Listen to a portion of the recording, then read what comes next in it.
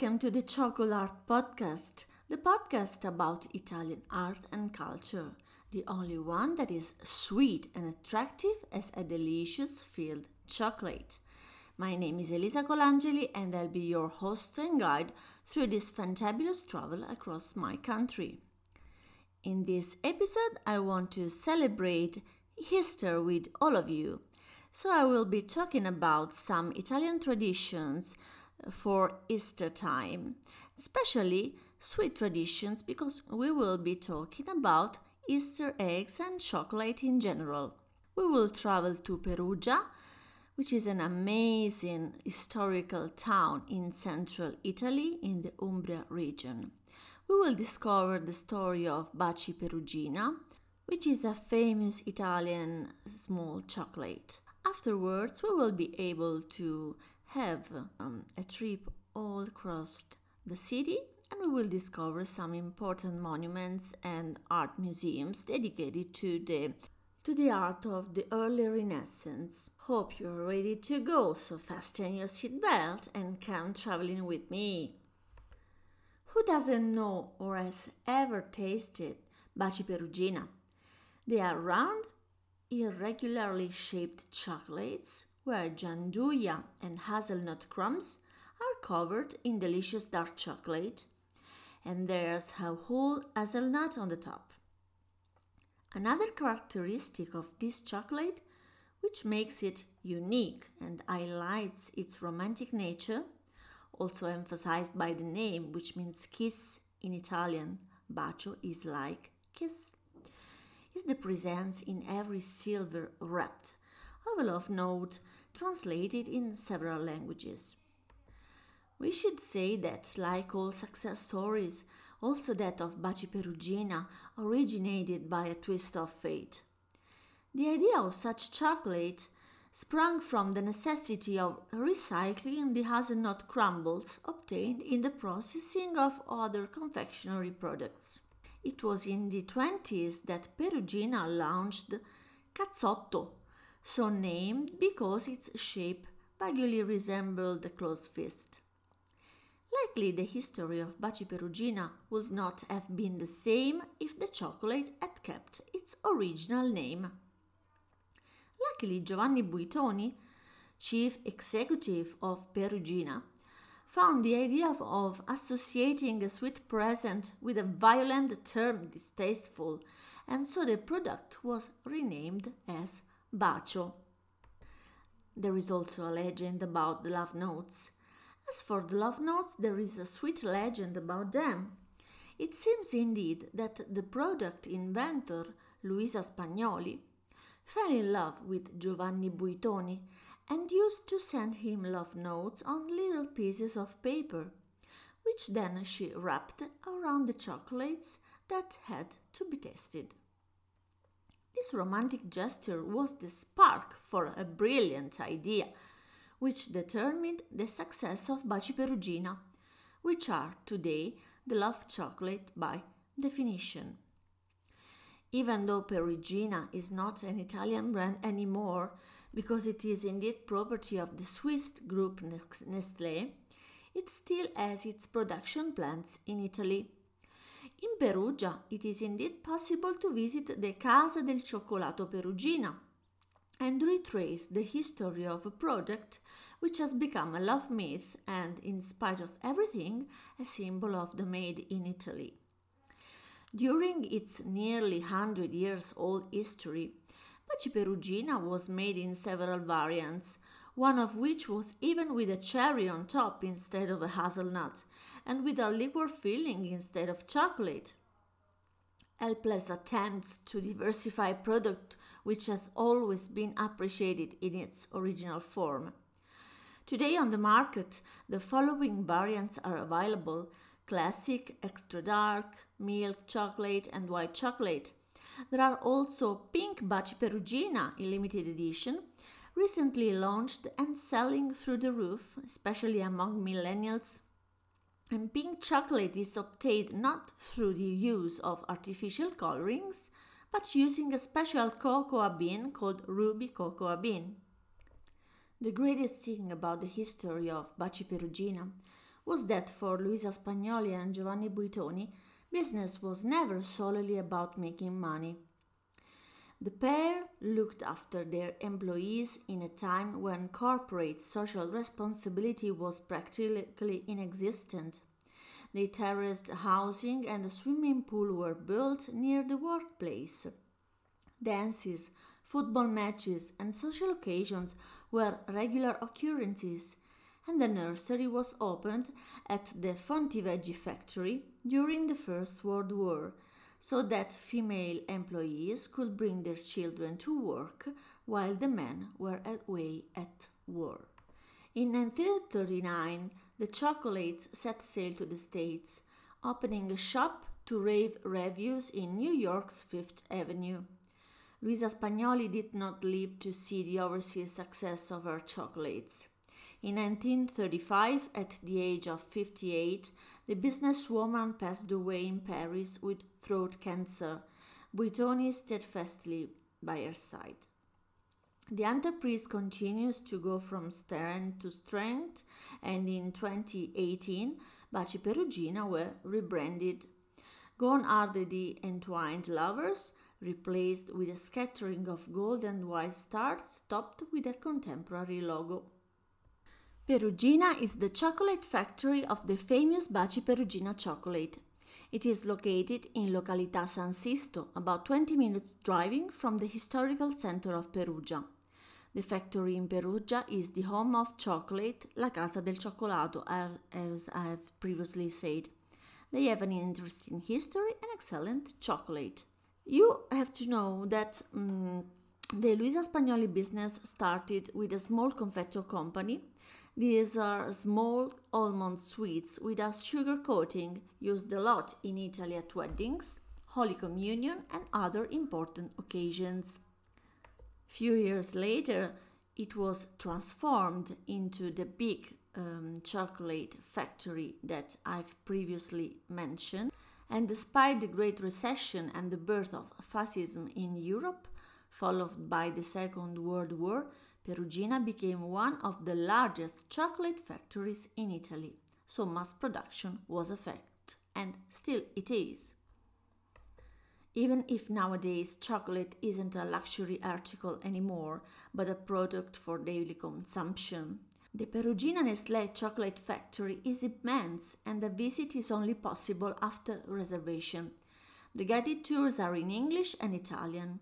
They show a film about the history of Perugina, and one visits the museum with a guide. After the visit to the museum, there is a chocolate tasting event. One starts with the dark chocolate, ending with the sweet Galac white chocolate of Nestlé. It is prohibited to take the chocolates with you, but be aware, do not taste all the chocolates they offer. There are too many. The last part of the guided tour is a visit to the factory. For the privacy of the employees, it is absolutely forbidden to take pictures here. Not with your camera, not with a mobile phone. It is impressive to see the mass production of chocolates, and all employees wear white clothes and hats for hygiene purposes. After the tour, one can buy chocolate and gadgets in the local store of the museum. So, after having a quick tour across the chocolate factory, we are ready to go into the downtown of Perugia. Perugia is one of Italy's most beautiful and interesting cities, with ancient artistic, cultural, and historical tradition. Perugia is located in central Italy and is just a 2-hour train ride from both Florence and Rome. Perugia is still graced with the historical buildings and monuments of its distant past, like Palazzo dei Priori, its Etruscan and medieval walls, ancient city gates, and the remains of the majestic Rocca Paolina. The city hosts several internationally important museums, like the Archaeological Museum, with sections dedicated to the prehistorical times, the National Gallery, rich with medieval and Renaissance paintings and sculptures. Perugia has two universities.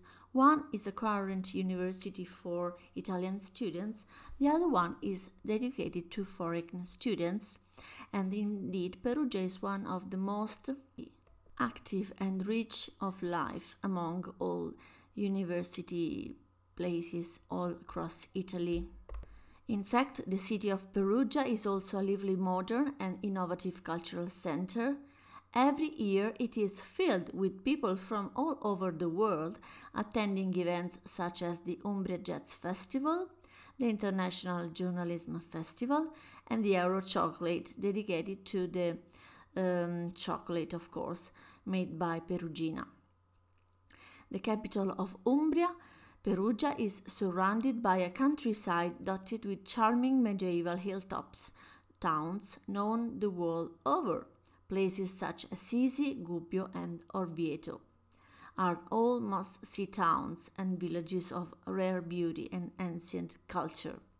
But let's talk about the most important museum in Perugia, which is the Umbria National Gallery, which is rich in Middle Age and Renaissance masterpieces by several artists.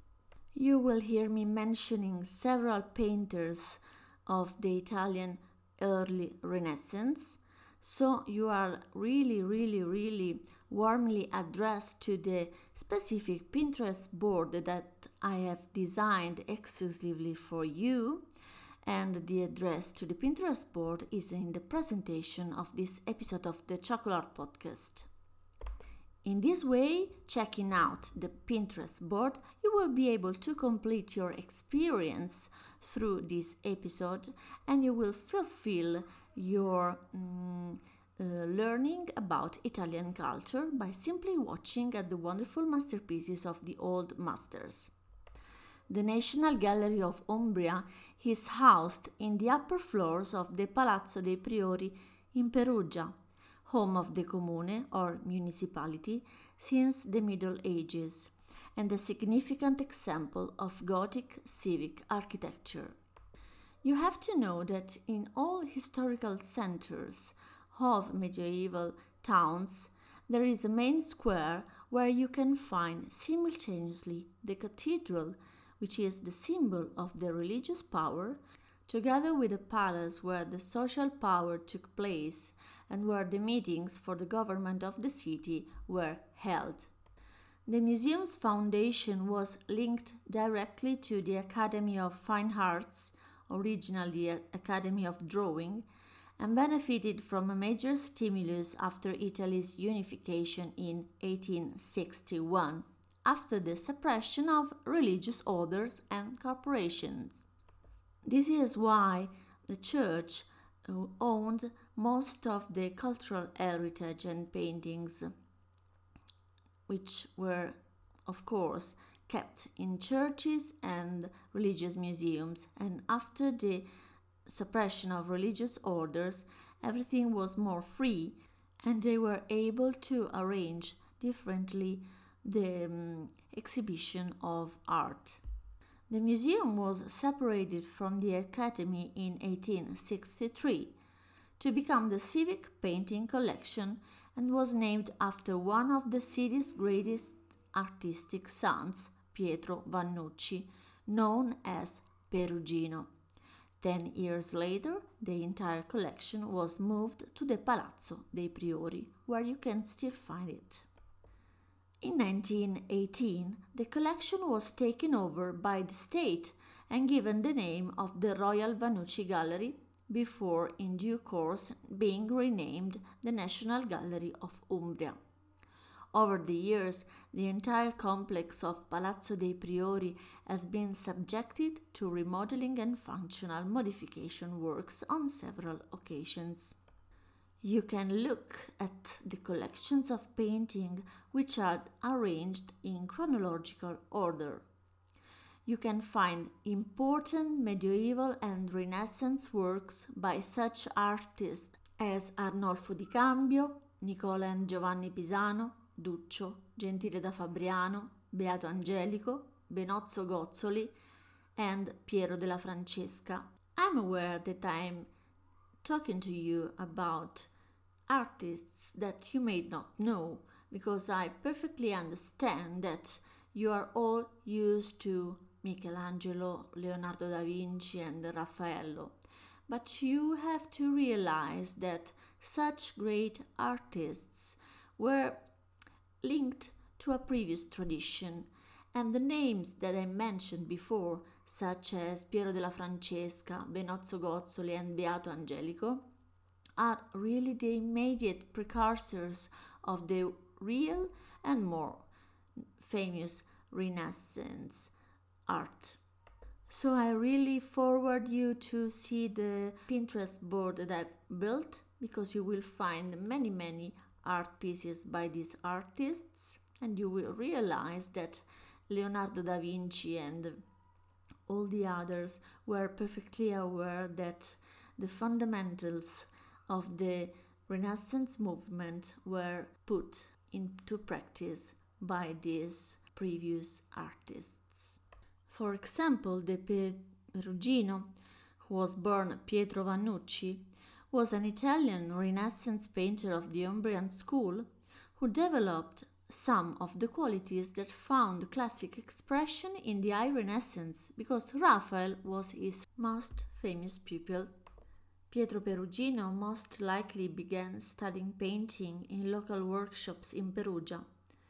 The date of the first Florentine sojourn is unknown, but according to the scholars, he was apprenticed to the workshop of Andrea del Verrocchio, alongside Leonardo da Vinci, Domenico Ghirlandaio, and others. Pietro della Francesca is thought to have taught him perspective form. In 1472, he must have completed his apprenticeship, since he was enrolled as a master in the confraternity of St. Luke. Pietro, although very talented, was not extremely enthusiastic about his work. Perugino was one of the earliest Italian practitioners of oil painting. Some of his early works were extensive frescoes for convents. He produced also many cartoons for frescoes of other people. Perugino returned from Florence to Perugia, where his Florentine training showed in the adoration of the Magi for the church of Santa Maria dei Servi in Perugia. He afterwards was called to Rome by the Pope to paint fresco panels for the Sistine Chapel walls. Another important Renaissance painter called Pinturicchio accompanied Perugino to Rome and was made his partner, receiving a third of the profits. The Sistine frescoes were the major High Renaissance commissions in Rome for the Perugino. But these works were later destroyed to make a space for Michelangelo's Last Judgment in the Sistine Chapel, that you, of course, know very well. Between 1486 and 1499, Perugino worked mostly in Florence, making one journey to Rome and several to Perugia, where he may have maintained a second studio.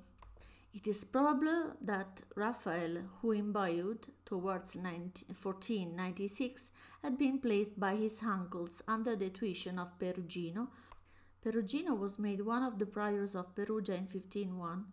On one occasion, Michelangelo told Perugino to his face that he was a bungler in art. Vannucci brought an action for defamation of character, but unsuccessfully. But we all know that Michelangelo was quite rude, don't we?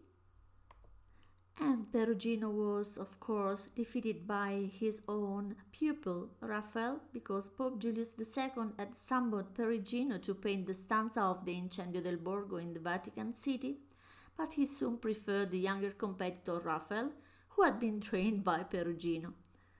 All the figures of the Renaissance and the Renaissance painters are all linked by their experience and their simultaneous presence in Rome, Florence, because, as we will be able to discover in the following episodes, Rome and Florence were where the Medici family and the church were able to invest their money to celebrate art, and art was a mean to celebrate their power and their affirmation on the society. That's all for this special edition of the podcast celebrating Easter.